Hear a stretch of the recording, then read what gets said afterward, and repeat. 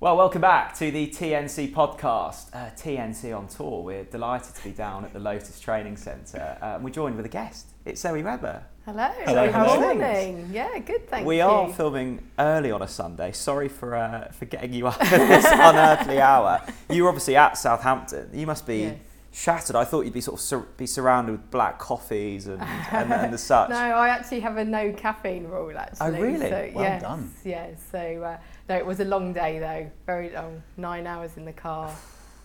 Obviously quite a turbulent game.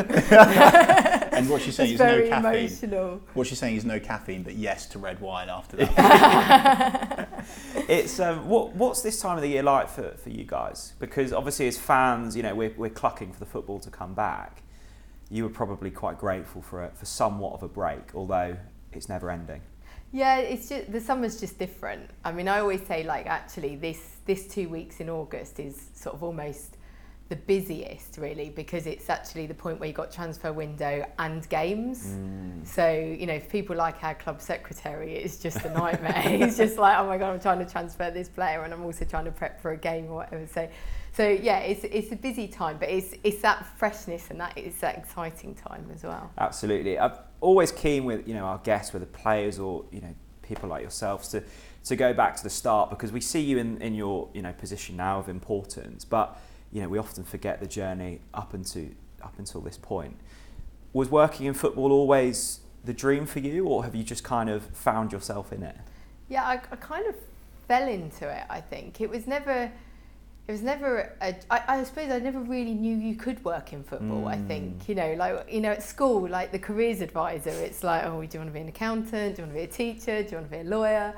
Like, you know, those pathways weren't really ever highlighted. And was that being a woman or just in general? No, I think just in general, really. Yeah. And so my dad, like, we've always been a big footballing family. Like, you know, my dad's massive, like, he was a referee, local referee, and you know, it's like Boxing Day was always, you know, you'd go to Sutton or Carshalton or somewhere, you'd be dragged somewhere, and a bit more, you know, when I was younger, you used to be able to maybe go to Highbury and buy a ticket on the day. Sure. You know, like it was, you know, a bit different. So always grew up in that environment. And then my dad worked at the Surrey FA for a while, and so I sort of went there and started working there in like my university holidays and stuff, just doing a bit of sort of admin work and things. And then that was where it was kind of like, oh, okay, like you can work, like, you know, like got contact in the Premier League and the FA, and sort of roles started to come up, and I was really fortunate that I got a role at the Premier League, and then the rest is history really. What age were you when you got your gig at the Premier League then? 22. Blimey. Wow. Yeah. Do you feel pressure? Like, even like, I'm like, that's amazing. 22 years old working for the Premier League. Like, did that hit home or?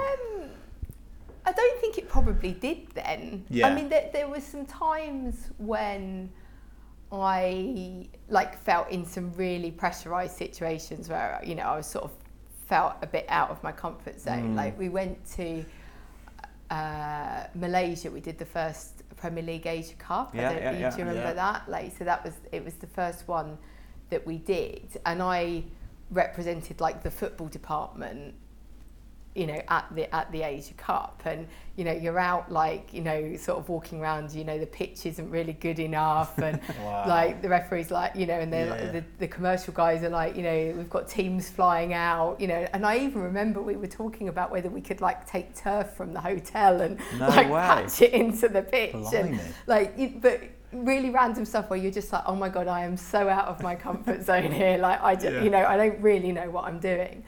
But I suppose what it constantly just taught you was just to think on your feet, and like, you've got to just find a solution here, and we've got to make it work. And so it's a massive learning. And when you were at the Premier League, was your next step thinking, okay, I'd like to work for a club now? Was that the thought process? Yeah, a little bit. So obviously, you know, at the Premier League, because obviously there's only 20 clubs, you develop really close relationships with those clubs in, you know, as you're working with them. And I suppose I didn't go into the Premier League. I went in, my first sort of job was running the old like reserve team competition. Sure.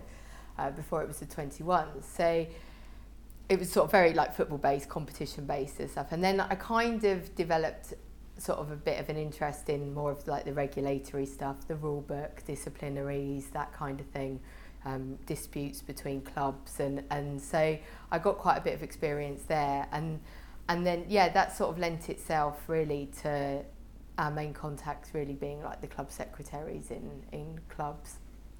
And yeah, and then I suppose then jobs come up.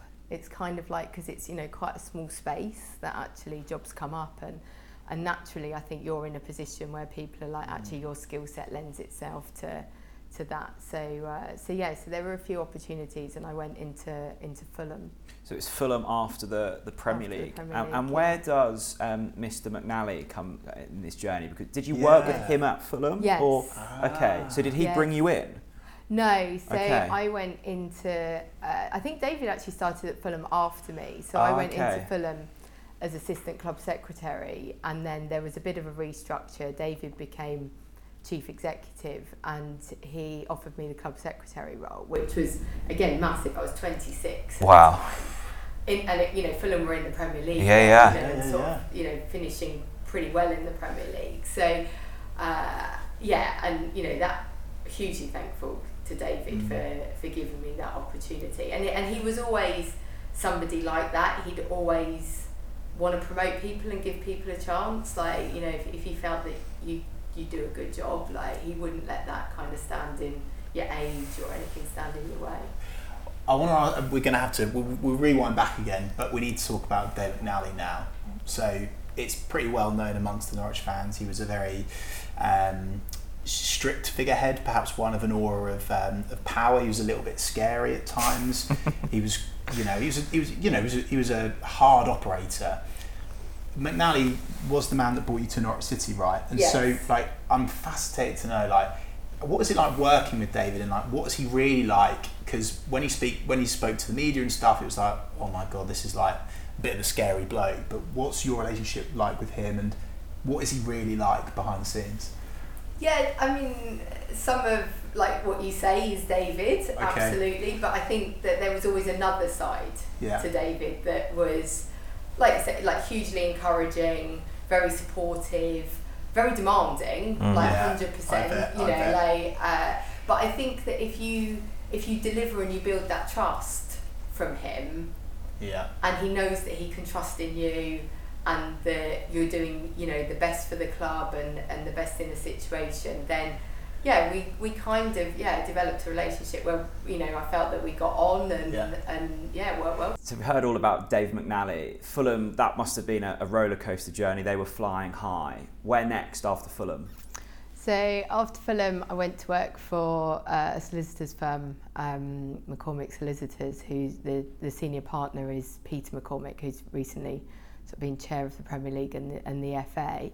And that, again, was in a kind of sports law capacity. So going in, they then advised the Premier League. So it was really kind of trying to translate a lot of the law and then make it fit for purpose for clubs and the frameworks and again, disciplinaries, kind of disputes between clubs. But actually as well, it kind of gave me a broader kind of experience around like commercial deals, you know, sponsorship deals, image rights. So a little bit like of a broader expertise than just purely kind of football regulatory. And was that to kind of expound your knowledge, or at that point are you thinking, you know, I want to step out of football? Like, what was the side step there? Yeah, there was a little bit of me that was like, do I want to sort of qualify into the law? Because that had always been something that I'd been hugely interested in. And that gave me the opportunity to really explore whether that was for me.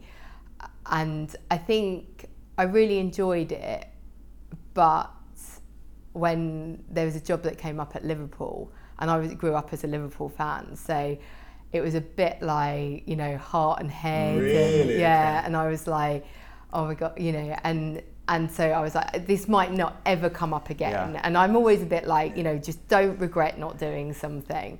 So so I applied for a job at Liverpool and went there. So Zoe, I've got a bone to pick with you, linked to Liverpool. I'm sorry to say it. So rumour has it that you did the paperwork for a certain Luis Suarez. Now, yeah, do he you had some realise fun times at Carrow Road. No, stop this. I know you're a fan. Right? I'm still angry with you for getting that over the line, Zoe. So what's your excuse, reasoning? How did that happen? I'm not over it. I'm not over it. It's your fault. I know. He was.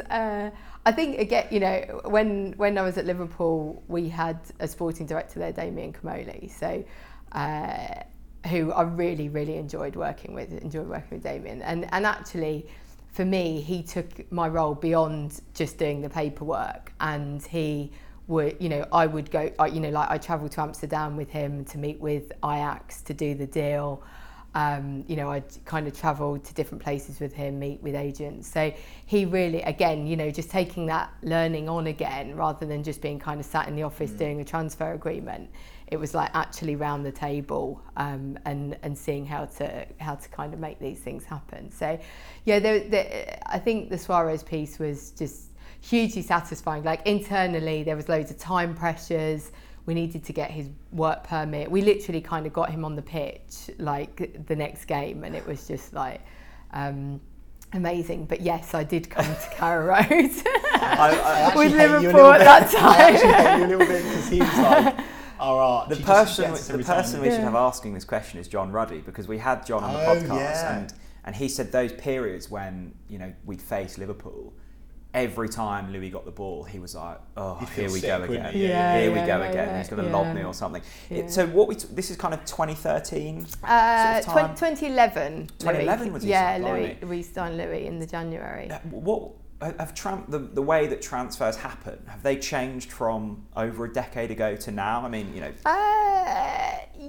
Yes and no. I mean, I wouldn't say hugely, probably in the last decades, probably since, I mean, when I started at the Premier League, they used to come through on fax. Oh, no way. And actually, when I first started at the Premier League, there were no transfer windows. Oh. Really? Yeah, so they were coming in while I was at the Premier League. So then, literally, you could just be sat in the office and you'd have this fax machine at any time of day or night. Oh my would goodness. literally just start churning, and then like a deal would come through. Did you go to sleep like, and just be woken by this you know, like, noise?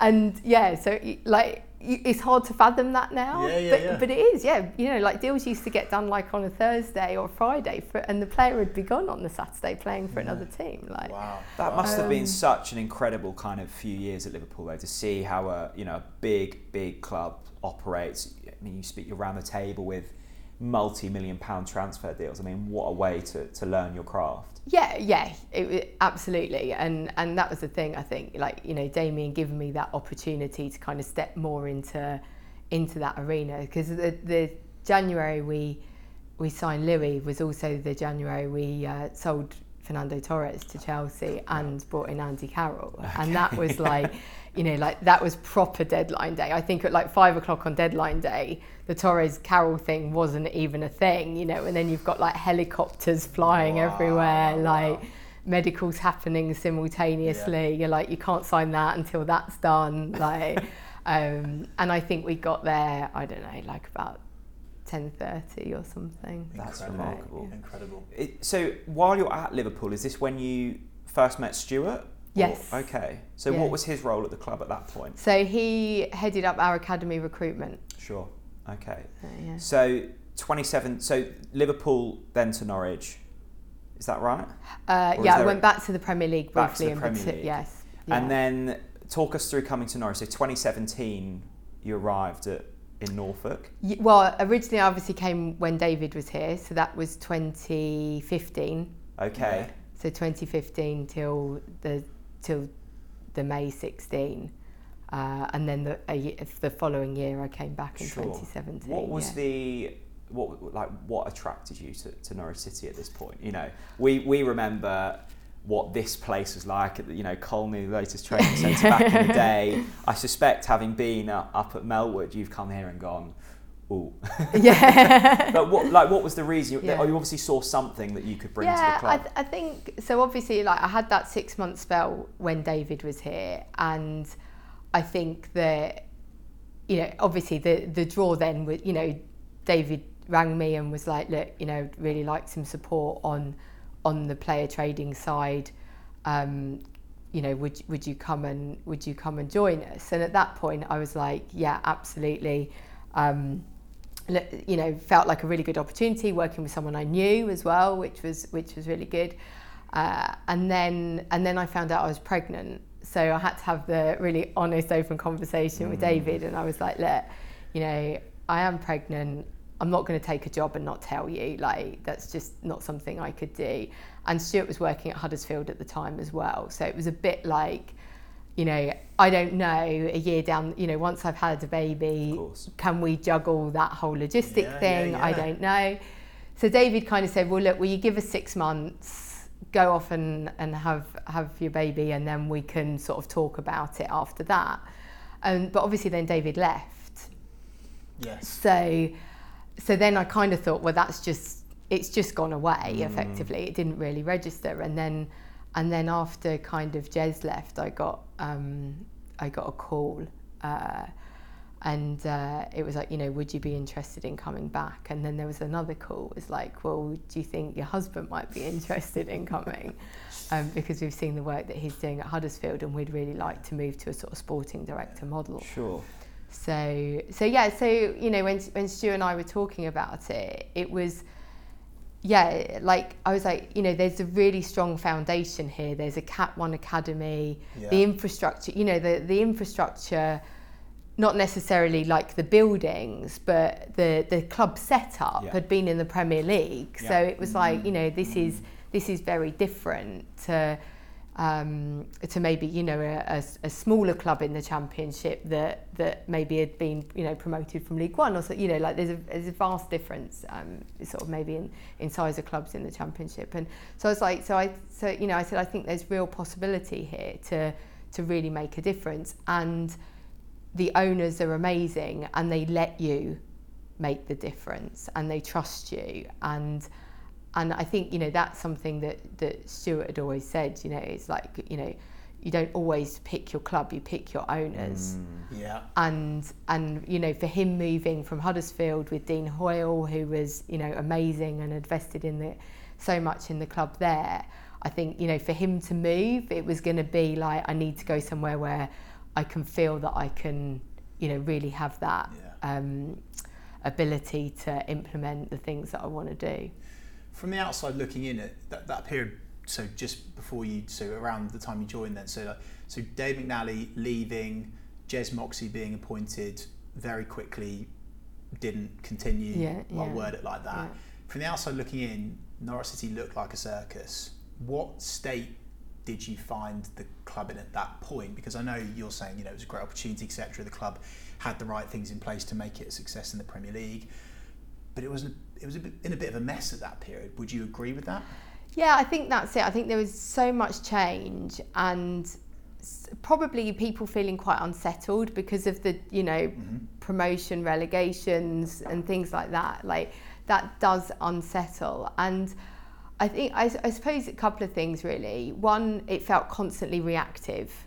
So very reactive to the circumstances. Right, okay, we've been relegated. Right, okay, we've got to deal with relegation now. Right, we've got to deal with that. Like, a little bit less of a long-term vision of where are we trying to get to.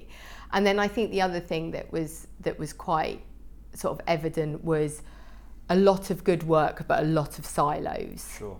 So there wasn't, you know, it felt very much like Carrow Road and, you know, the training ground, you know, quite separate, not a lot of conversation around, you know, it was like everyone was getting on and doing their job, and, you know, and everyone was working hard and doing well, you know, but it was like, actually there's nothing joining this all up, and no kind of collective drive of where we're trying to go to. So a lot was there. It was just actually how do we put it together, and how do we create that vision and plan of where we want to go. At this point, Stuart, as you mentioned, is obviously doing brilliant things with Huddersfield, and we know all about that, and you know, Norwich City thankfully kind of replicated that. But at the time when you're going, look, Stuart, I think there's an opportunity here at Norwich City, what was the initial response from you, I guess, and also from Stuart? Yeah, I think, I mean, he was hugely excited by it as well. Like you said, I mean, it was a very, very tough decision. I mean, Huddersfield were just on the verge of being promoted to the Premier League. So, and a lot of sort of family and friends and people would be like, well, why would you go to the Championship? Look, you could be in the Premier League in, a couple of months, like. But I think that, Huddersfield were talking about closing their academy because of, and I get it, because of the competition from, where their location, where they are, the competition from all the clubs in Yorkshire, Northwest, and everything, like the catchment area, their players were just getting picked off. So, they were talking about closing their academy. And, you've spoken to Stuart, like he's hugely passionate about youth development. Like, I mean, when Johnny Rose scored last week, I mean, that is the most exciting. Like, I mean, Stu was literally out of his seat, like, because that is the thing that he's like, he gets so much satisfaction from, is seeing a player going on that journey. Like, and so I think, and again, Cat 1 Academy, I think Huddersfield then might have been Cat 2, maybe Cat 3, like, so he just saw that actually, like, there's more here that lends itself to the things that I'm passionate about, and that's what kind of drove a bit of the move. Maybe I'm not Johnny Rose #1 fan after all. Maybe it's Stuart. He's got a lot of fans at the moment, hasn't he? And Stuart can start the Johnny Rose fan club. Yeah. I'll tell you what, that's an idea, Stuart. I know you've been watching. So I'm quite keen. One of the reasons why I was so passionate to do this podcast with you, and obviously Jack and everyone as well, was I was fascinated to understand. I think there's a lack of understanding, forgive me for saying this, of what you actually do, to put it bluntly. And I'd be quite interested to understand, like, how's your role developed from that first period when you came into the club to now? What does your day-to-day, week-to-week, month-to-month look like? Could you just give us some examples of all of the areas that you cover within the club? Yeah. So I guess, my role has evolved, because obviously when we first moved here, like, Sebastian was really young, so I only kind of came back initially, like, kind of working 3 days, so it was very much okay, and then it was very much focused on the player piece. Obviously Stuart came in, he was hugely active to start with, and it was like, right, just help me here, like, it was, like bringing in Angus, Mario Frangic, or like those, players in the early days, and then gradually, kind of as I've built up, going back, sort of working full time, and then just gradually taking on more and more responsibility. So now, effectively now, kind of I'll oversee everything non-football, and Stuart oversees everything kind of football. So,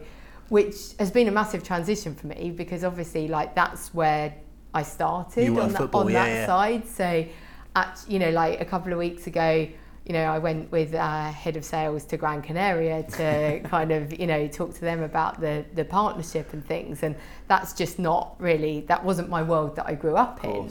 But I think what I've learned is that actually, though, it's pretty much the same. Right. In a transfer deal, you're trying to get everybody across the line at a particular moment in time, and everyone being happy with the outcome. Sure. So actually you can translate a lot of that to, a lot of the business side of things. So I think probably the bit where it kind of initially sort of transferred was when we started to try and look at sort of investing here at the training centre. And so I kind of drove, like, the Canaries bonds that we did. Yeah, remember well. To then obviously, and then it was like, right, what does this look like? So I started, so it was sort of that transition a bit, it was still football, but it was actually more into like, right, we're going to build this building. And again, very similar kind of skill sets. You're just trying to take people on a journey and get to a particular outcome. So now I think what is good about the role is, because I have such a deep understanding of the football side of the business, that I can really make sure that everything that we do on the non-football side is set up to support, and that actually that where we came in and there was a bit of that separation. Now it's one club, and we have guys from Carrow Roads, well, people that work across both sites actually, which is really good. But you'll come here and you'll bump into the commercial team or the comms team, and they'll be here, and equally you can be in Carrow Road and there's guys from the academy sat there hot desking or whatever. So that it's had like, you know, massive positives in terms of that. And you speak about, you know, you're not necessarily buying into a club, but you're buying into your owners. You're obviously, you know, get on very well with Delia and Michael. They must have been so supportive over the years. What's it been like working for those guys? Yeah, really good, because I think that you know, they have given me opportunity. They've like, you know, anytime, you know, like maybe there's an opportunity come up, they're like, go on, you can do this, you can do this, like, so yeah, hugely supportive, and really encouraging as well, I think, is the thing, like, but you know, equally, you know what they want in terms of, I suppose, the stuff that you can't see and feel. It's the culture, you know, she wants that real kind of collaborative environment, feeling of inclusivity, where, you know, everyone is valued. There isn't that massive sense of top down, you know, and that's an environment I'm much more comfortable in. I wouldn't say, you know, I would struggle to be that David McNally style figure that's very, you know, but, you know, is quite kind of, you know, maybe a bit more autocratic, and, you know, like, I want to take people on that journey, and I want people to feel involved in that, and to know what's happening, and to know where we're all going. Zoe, I love that you mentioned the word journey there. I mean, the journey you've been on in the, you know, 10 or so years you've been at the football club is probably more than if you were to compare that to another club. Let's start with, you know, the transition, I guess, you know, through the Daniel Farke era, because, you know, we've spoken about it so many times on this podcast. It was just the most magical time. You and Stuart, obviously, huge parts of that. What was it like to be within the football club? Because, you know, we look back now and it worked brilliantly, and you can go, okay, like the signings of Ramčić worked so well. It could have gone so horribly the other way. Did it feel like you were taking a risk at that point? It didn't feel like, I think probably like you say, because of the place the club was in, it needed a complete reset. Yeah. So it was almost probably one opportunity where you did have to take a bit of a risk. Okay. But I think for Stuart, Daniel, he would never have seen Daniel really as a risk. You know, he'd obviously tracked him for some time. You know, I know that he was a manager. I think he'd even met him before he'd come to Norwich. So he wouldn't have necessarily seen it as a risk, and obviously, you know, the financial circumstances of the club at that time. I mean, we remember we obviously sold James Maddison after the first summer, which was kind of a bit of like, right, this needs to happen to kind of make sure that we exist. So then, really going into that 18-19 season, it was actually like, how do we manage our financial situation, and how do we just almost try and pull together a team that we think can be competitive? So there was, in that 18-19 season, there was never any talk of like, we're going for promotion here. This was like, we just need to try and be competitive because the resources we have are just not there right now. Like,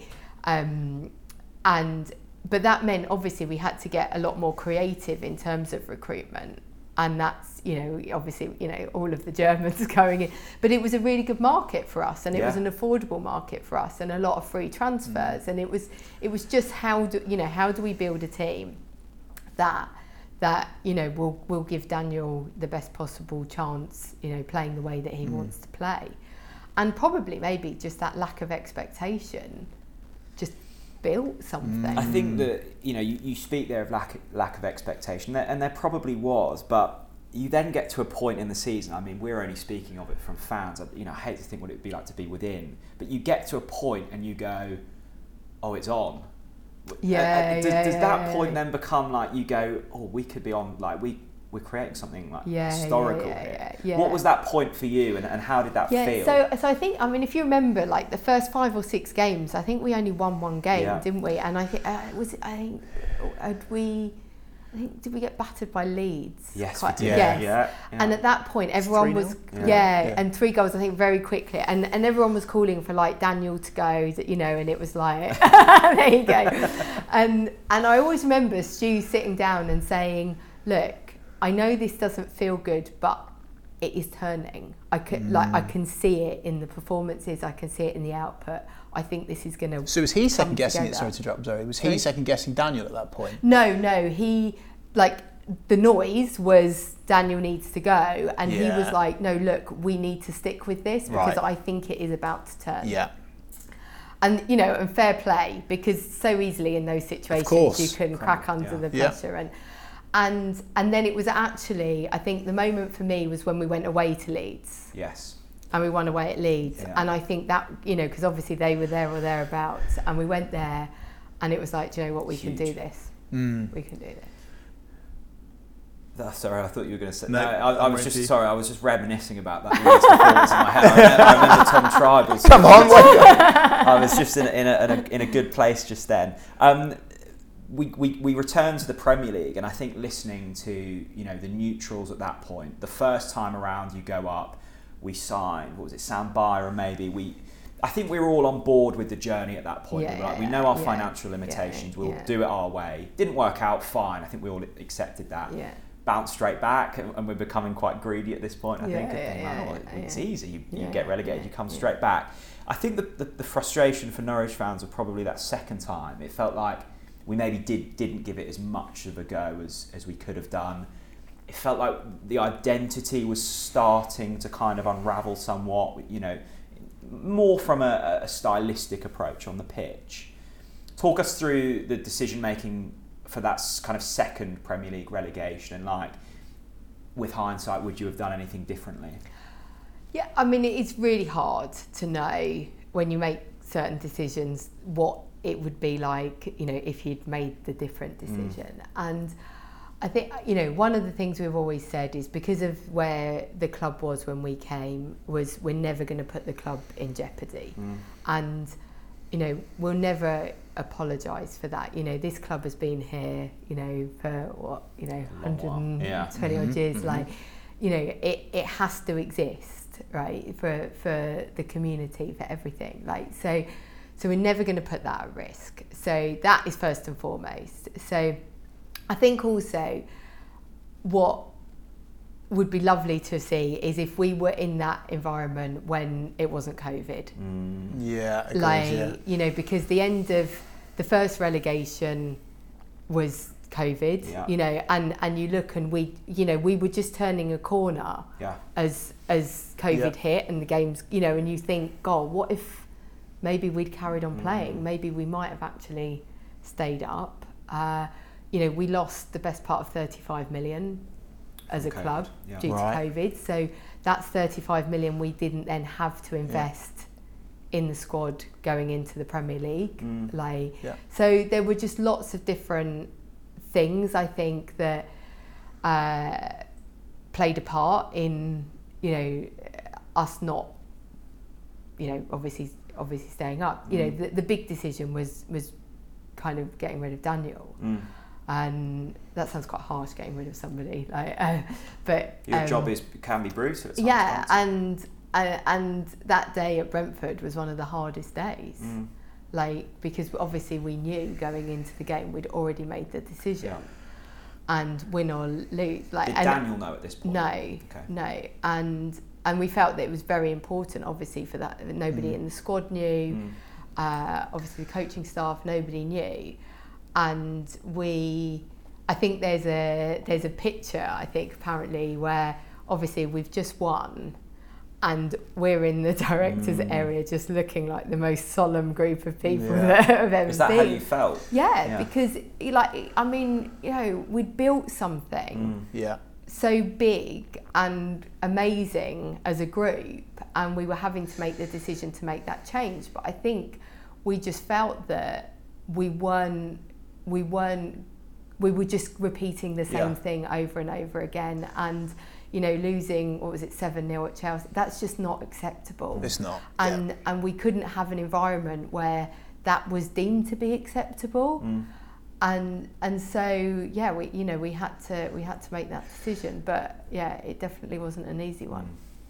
Do you regret that decision? I don't know if because fans talk about it all the time. They do talk about it. We should have stuck with him. him. Yes, absolutely. But I mean, we were driving to Brentford, and we were listening to the radio, and fans were talking about taking Farker out banners. Mm-hmm. Like, so the sentiment at that moment in time was, I think everybody, you know, we weren't being led, we didn't make that decision because of fan sentiment, obviously. Yeah. But I think everyone just felt we were almost a bit Groundhog Day, and we were just repeating the mistakes of the previous Premier League season. Like, I don't know whether I regret it, but I wish that you had the benefit of being able to go back and, you know, play it out again and see what happened if you didn't make that change. Like, would it have been different? What about hiring Dean Smith? I mean, you know, look, fundamentally these aren't, you know, my decisions, and, you know, whilst, you know, I see my role very much in this situation as being somebody that Stuart can talk to, support, you know, ultimately, you know, I don't have a say in, you know, per se, but, you know, I mean, as a board, obviously, you know, we backed the decision, and I think probably in hindsight with Dean, you know, again, you look and on paper, on that day, at that moment in time, it seemed like a very sensible appointment, a very logical appointment. You know, he knew how to win in the Premier League. He knew how to get, you know, we were like, well, if we get relegated, he knows how to get out the Championship. You know, he's a very well-respected, highly regarded head coach that probably, had he not, you know, literally been sacked from Villa that weekend, we would never have had a chance of getting. You know, so when you look at it on paper, you're like, actually, this is something that does make sense. You know, Stuart knew him as well. He'd spoken to him previously about roles. He would, you know, it wasn't, I think, you know, maybe from the outside it looked like, oh, we've just gone and got the guy that's just got sacked because he's become available, but he was always on our list. Sure. Like, so we keep, you know, obviously lists of potential head coaches in case A, we move someone on, or B, they get approached by somebody else. So he was always on that list, and the fact that he became available was then, you know, let's have a conversation. I think probably with hindsight now, I think we would very much question bringing in a head coach again that is literally coming straight from another job. Right. Okay. Like, it was too soon. I think it was interesting. It was too soon, and I think that's something that if we were going on that journey again in the future, I think we'd be really aware of. Sure. You said something quite interesting, Zoe, about listening to the radio, and I think it's probably fair to say that fans have maybe felt almost like they're not being listened to over the last couple of years, rightly or wrongly. You can agree or disagree with that. Do you personally listen to the radio, read the newspaper articles, see what's being said on social media? Have you maybe changed tact throughout your time at the club, from reading to not reading to watching to not watching? How does that work in your world? Because there was that phrase, we ignore the noise, the noise, but it gets to a certain point where surely you have to pay attention to the noise, because the fans at this club are the most important thing, right? Yeah, and I think you shouldn't, when we say ignore the noise, that's not the fans. Okay. So ignore the noise doesn't mean ignore the fans. Okay. So it might be, you know, we will have,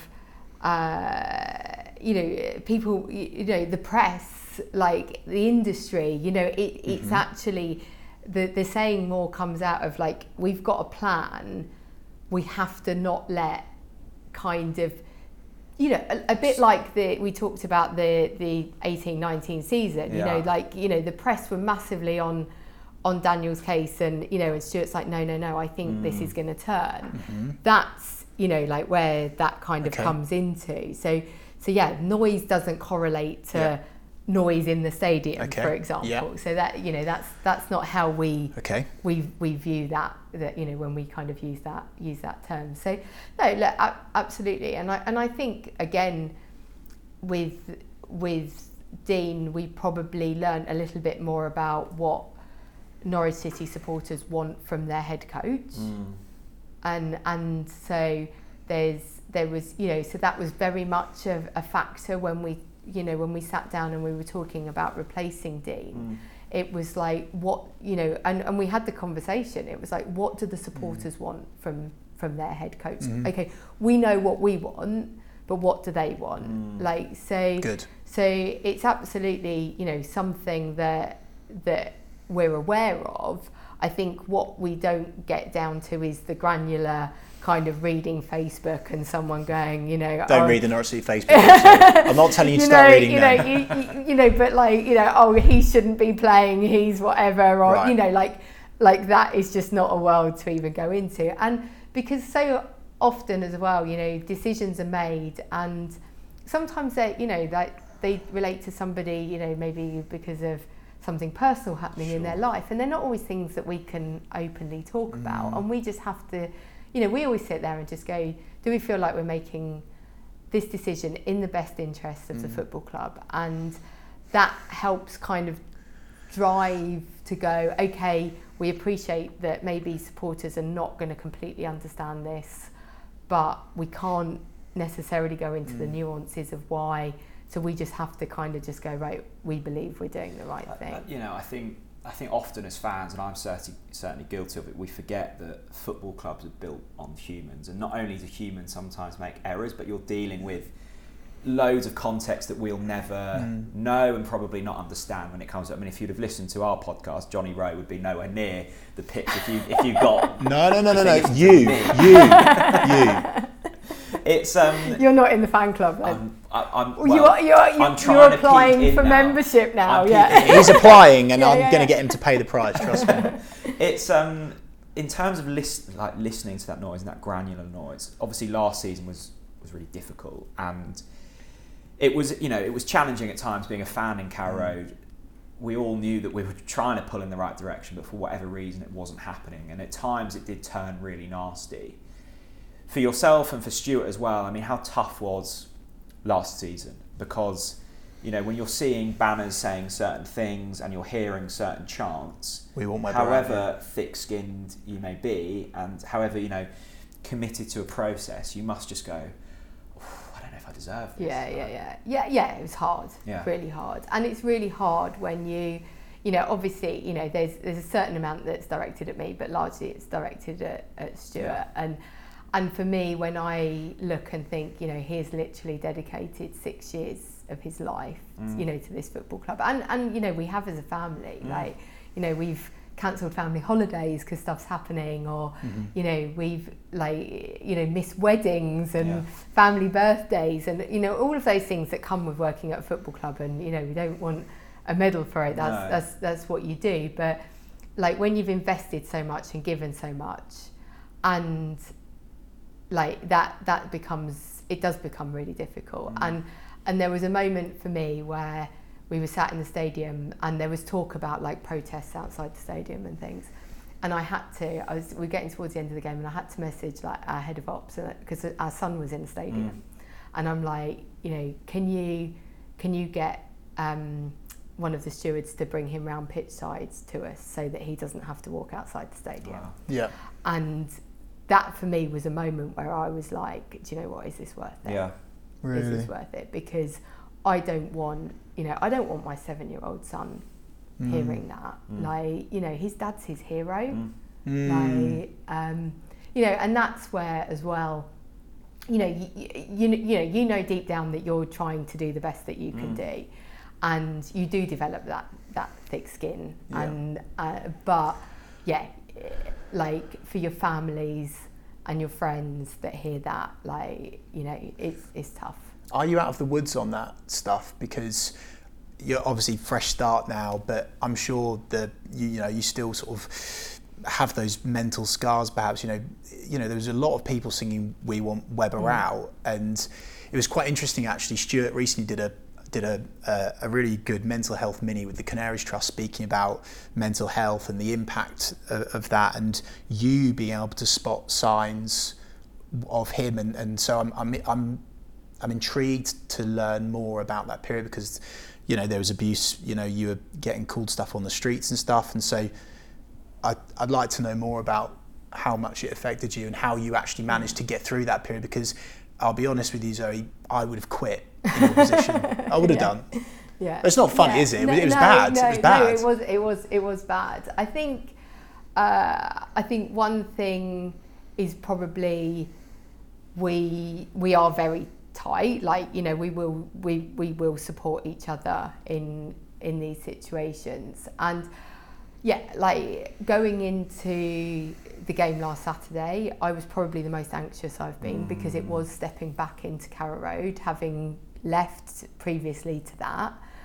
Like, I was really anxious about, we're going to walk in here, what are we going to get? Right. Like, and, you know, and when, like, Hull scored, I was like, oh my God, like, you know, because that last season would have been the trigger. Yeah, okay. Like, and so it was really difficult. And, you know, like, I'm so made up that, you know, the fans have stuck with the team. And I think everyone can see now, like, you know, having given David the opportunity of pre-season, which he hadn't had, and, you know, players back fit, you know, obviously, you know, apart from a couple, but so, yeah, so almost, you know, there's a bit of a sense of hopefully that supporters can see that, you know, everybody has worked for the last, you know, the 3 months between the games to work really hard to turn it around. But I think in terms of, you know, the mental health piece, I think, you know, I've had my own kind of, you know, mental health sort of struggles a longer time ago.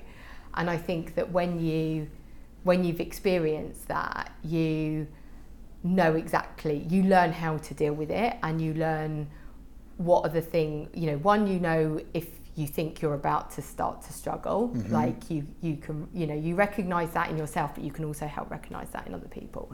And, you know, that's not necessarily just you, that's, you know, wider colleagues, you know, and we have a very open kind of environment in talking about, you know, mental health. You know, I you know, have spoken to a lot of colleagues that have struggled, and I like the fact that they can come and just say, look, I'm struggling, like, because, you know, I think that's really important. So I think it's just, you know, important to have each other's backs and know, you know, if someone is struggling, how you can get around them and support them.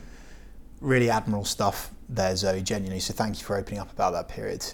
If I was to sort of if I was to maybe not be me and go super negative and critical and sceptical, can you understand why fans reached boiling point during that season? Can you understand that, you know, the form on the pitch and even some of the things that particularly Stuart had said in the press? Can you understand why fans were angry?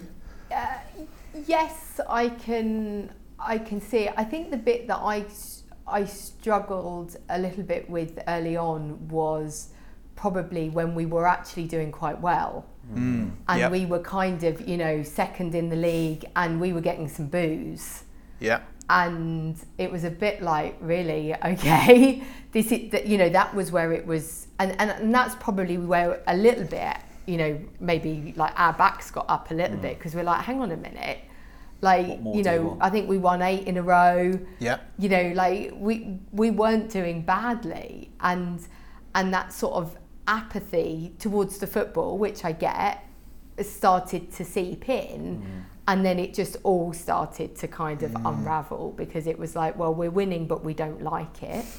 You know, I mean, I remember, I think, like, we were 3-0 up against Coventry, and the Coventry fans were like bouncing, and they were brilliant, and we're like, oh my God, we're 3-0 up, what more can we do? Like, but, and I think that, you know, goes back to the learning piece of, you know, what head coach the Norwich City supporters want to see. And even though we were in a, you know, a fairly positive position then, like, that wasn't what Norwich City supporters wanted to see. And and then I think it unravelled, and it just became toxic. And then, you know, we went into those last few games, you know, where we'd lost Grant, I think we'd lost Kenny, Ben, you know, like all of that experience. Wheels came off the bus. The wheels came off, and it was just not great. It's refreshing to hear you own the fact that it was apathetic as well as angry, right? I think that was something that was maybe brushed aside by other people, so it's refreshing to hear you say that.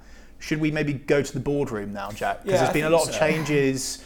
in the boardroom. There's obviously stuff going on now about the future as well. So we should probably ask about it, shouldn't we? Well, you know, it's a good time to sit down. Obviously, you were at Southampton with the Atenasios. We sat down with them last year. I think it was their first visit to England, maybe their second. Yeah, I think it was must have been about this time last year. Yeah, I think it was their second. Yeah. We sensed, you know, there was clearly excitement from those guys about.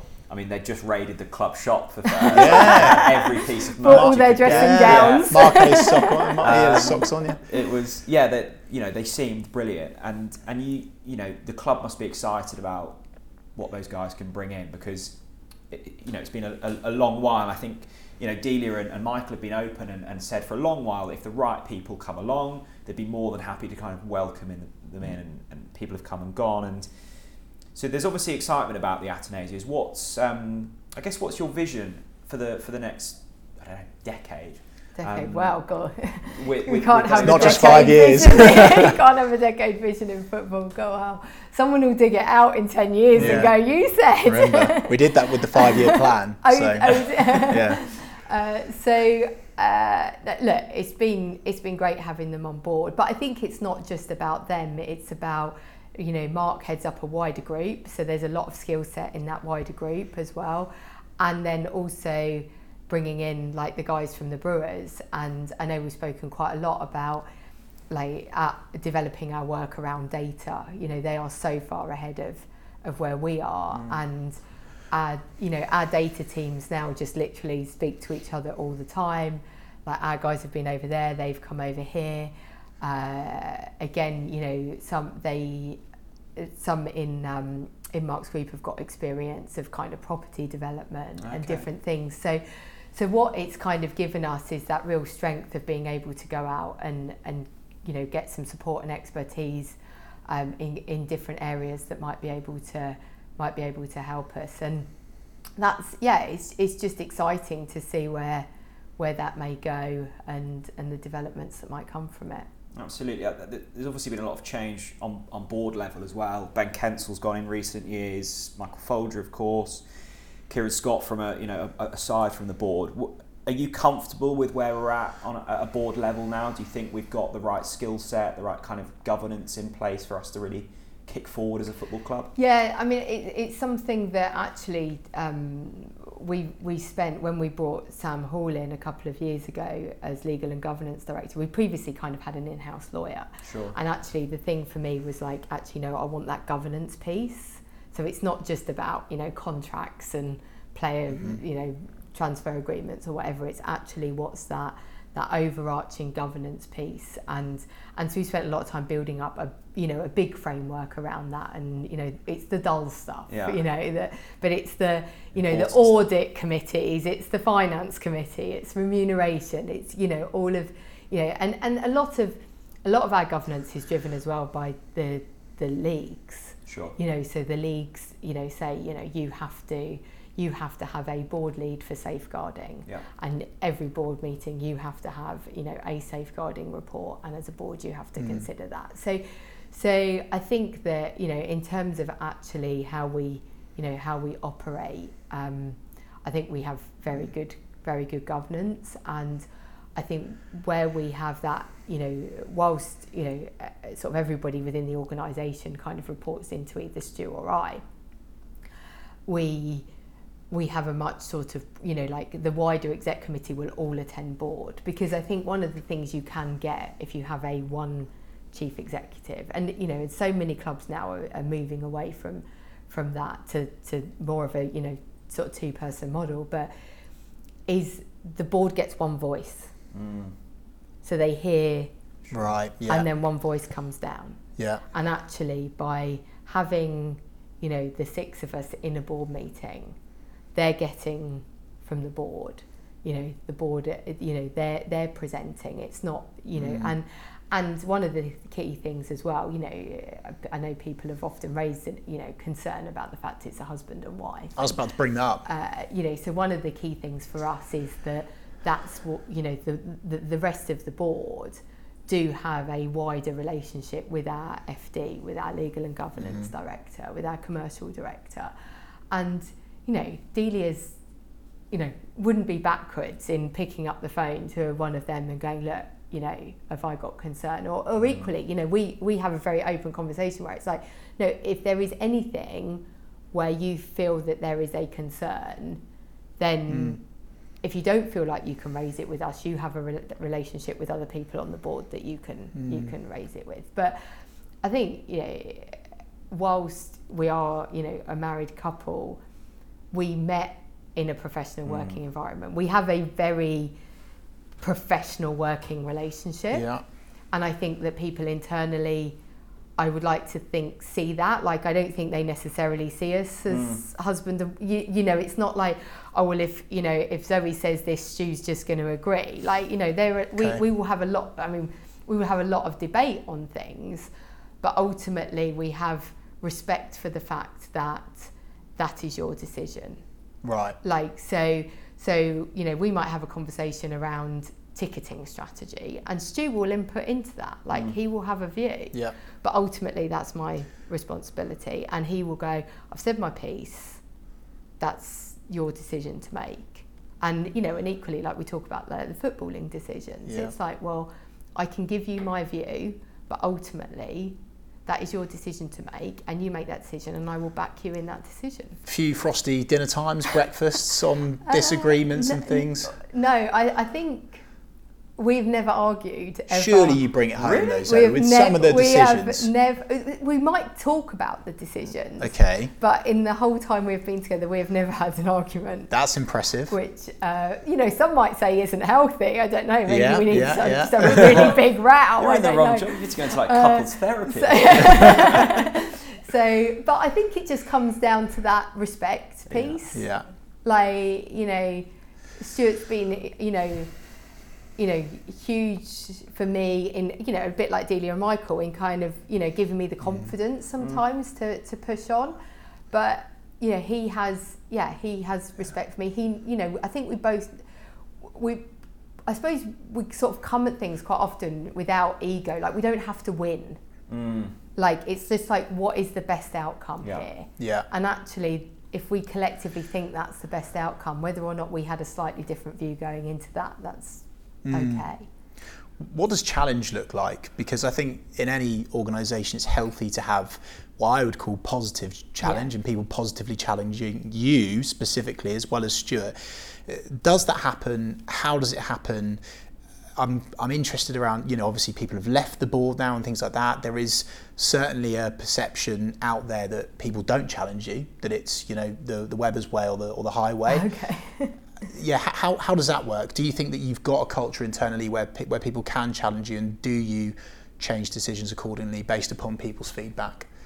Yeah, I think the culture we have internally is we actively seek the feedback. Okay. So, like I say, I'm not it's my way or the highway. Okay. Like, we have so many kind of forums. We particularly have like a forum like of senior staff that meet every fortnight on a Friday, and it's like 3-hour meeting, and that could be on anything, but everybody kind of puts in their feedback. Like, I will, if I'm thinking about something or making a decision about something, I will speak to a lot of people and I will get feedback. And the same with Stu. You've got to have good people around you that are going to challenge you. And I think that was one of the things that probably we inherited, was not enough challenge. Right. Like, it was probably a little bit more of a culture of what do you want me to do? Mm-hmm. Like, tell me what you want me to do and I will deliver it. Right.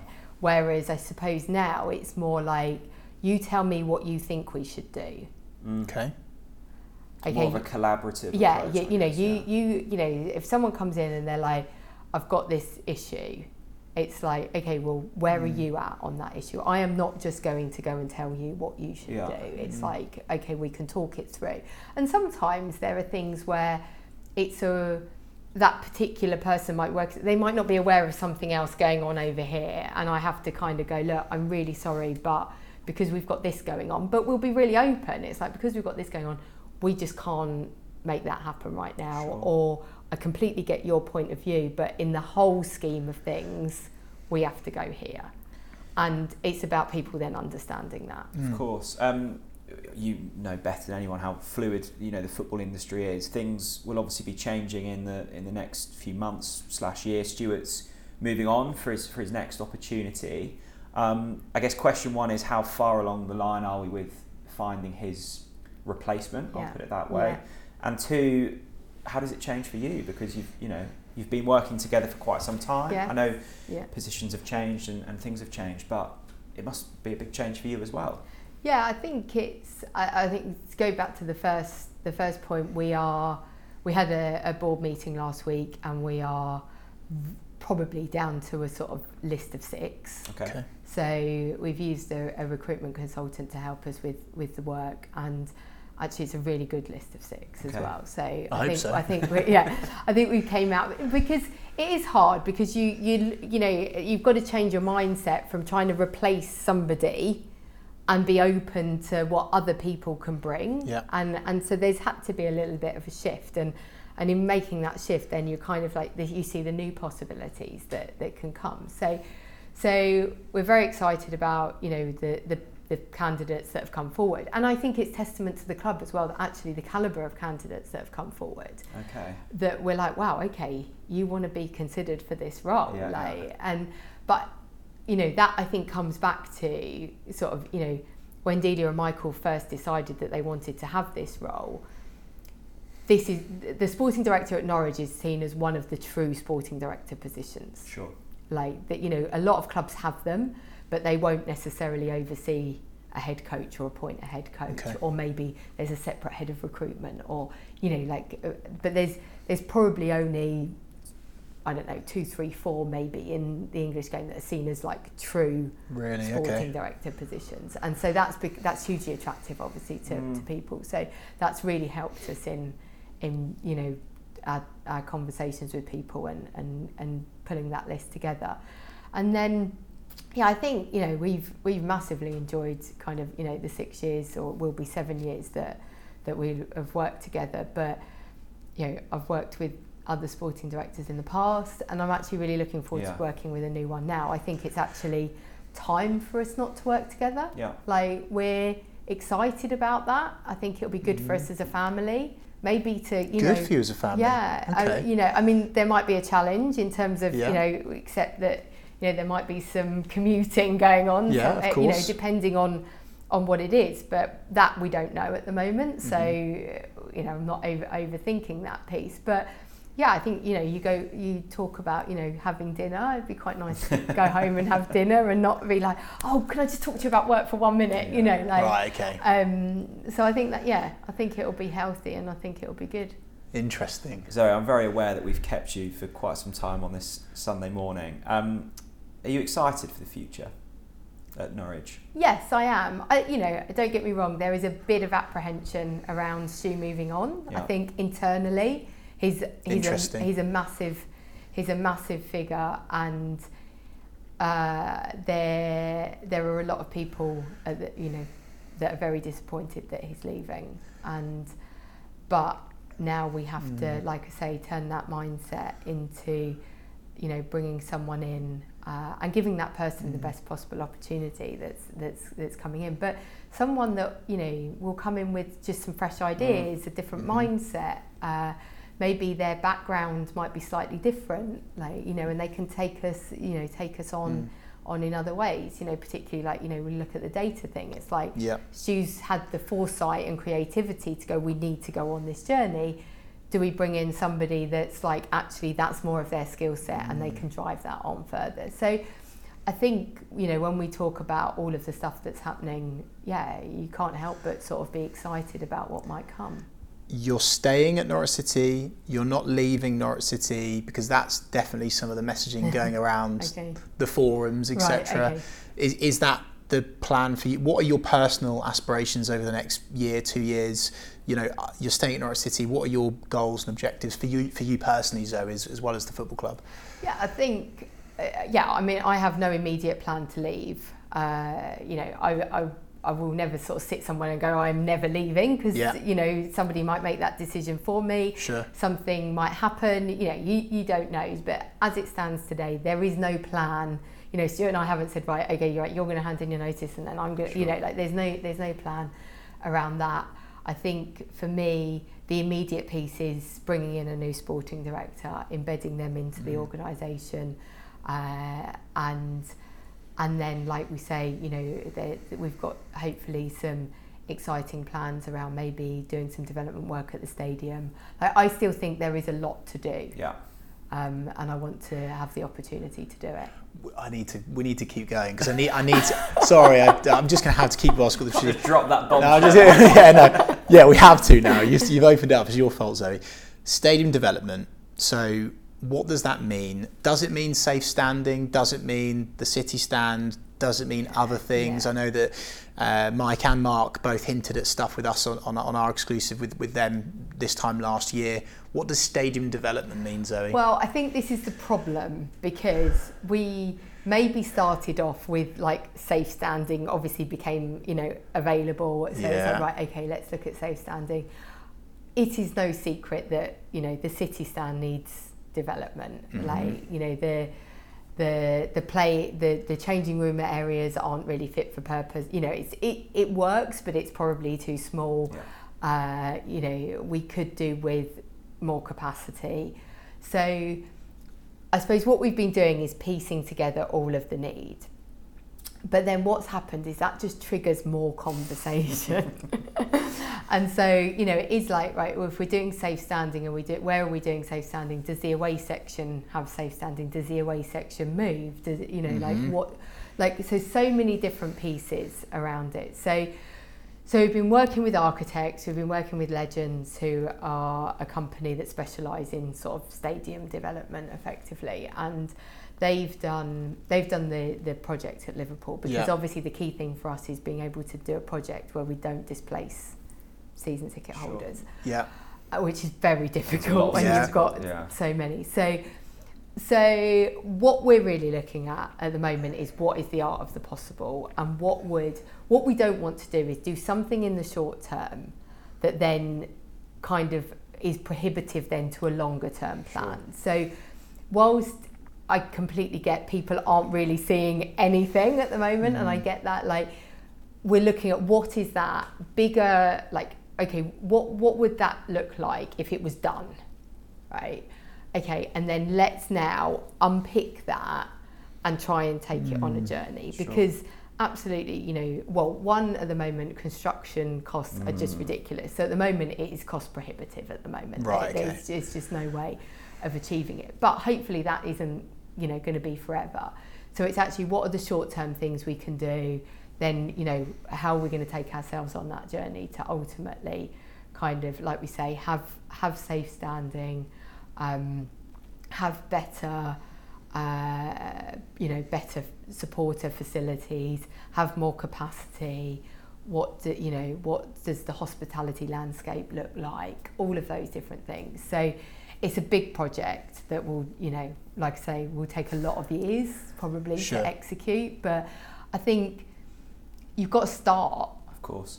Like, you might look at it and go, oh my God, that doesn't, you know, when we look at the picture, we're like, that just doesn't look achievable. But you've got to start, you know, it's a bit like here. I was about to mention that. We started here with, literally the conversation was, I think we got Arsenal in the League Cup in the first season, and we were like, we'd never budget for cup money, right? So there was this money, and we were like, right, can we use that to put in floodlights? Really? Right. So it was like, yes, we can use that to put in floodlights. So then we're like, right, okay, well, can we start to build a fund that is unbudgeted money, and can we start then investing that into the training ground? And then that's where then we were kind of got a bit too eager, and we were like, right, can we do this bond? Because actually we can accelerate this a lot further. So yeah, and we've, you know, and we've obviously continued on that journey of investment here, and so yeah, we've just got to take it along the same journey, really. Zoe, thank you so much. Really enjoyed that. Plenty to be excited about. Thanks, Zoe. Thanks You're for very coming. welcome. Thank you very much. Thank you. So well, much. thank you Cheers. for giving up your Sunday too. It's a pleasure.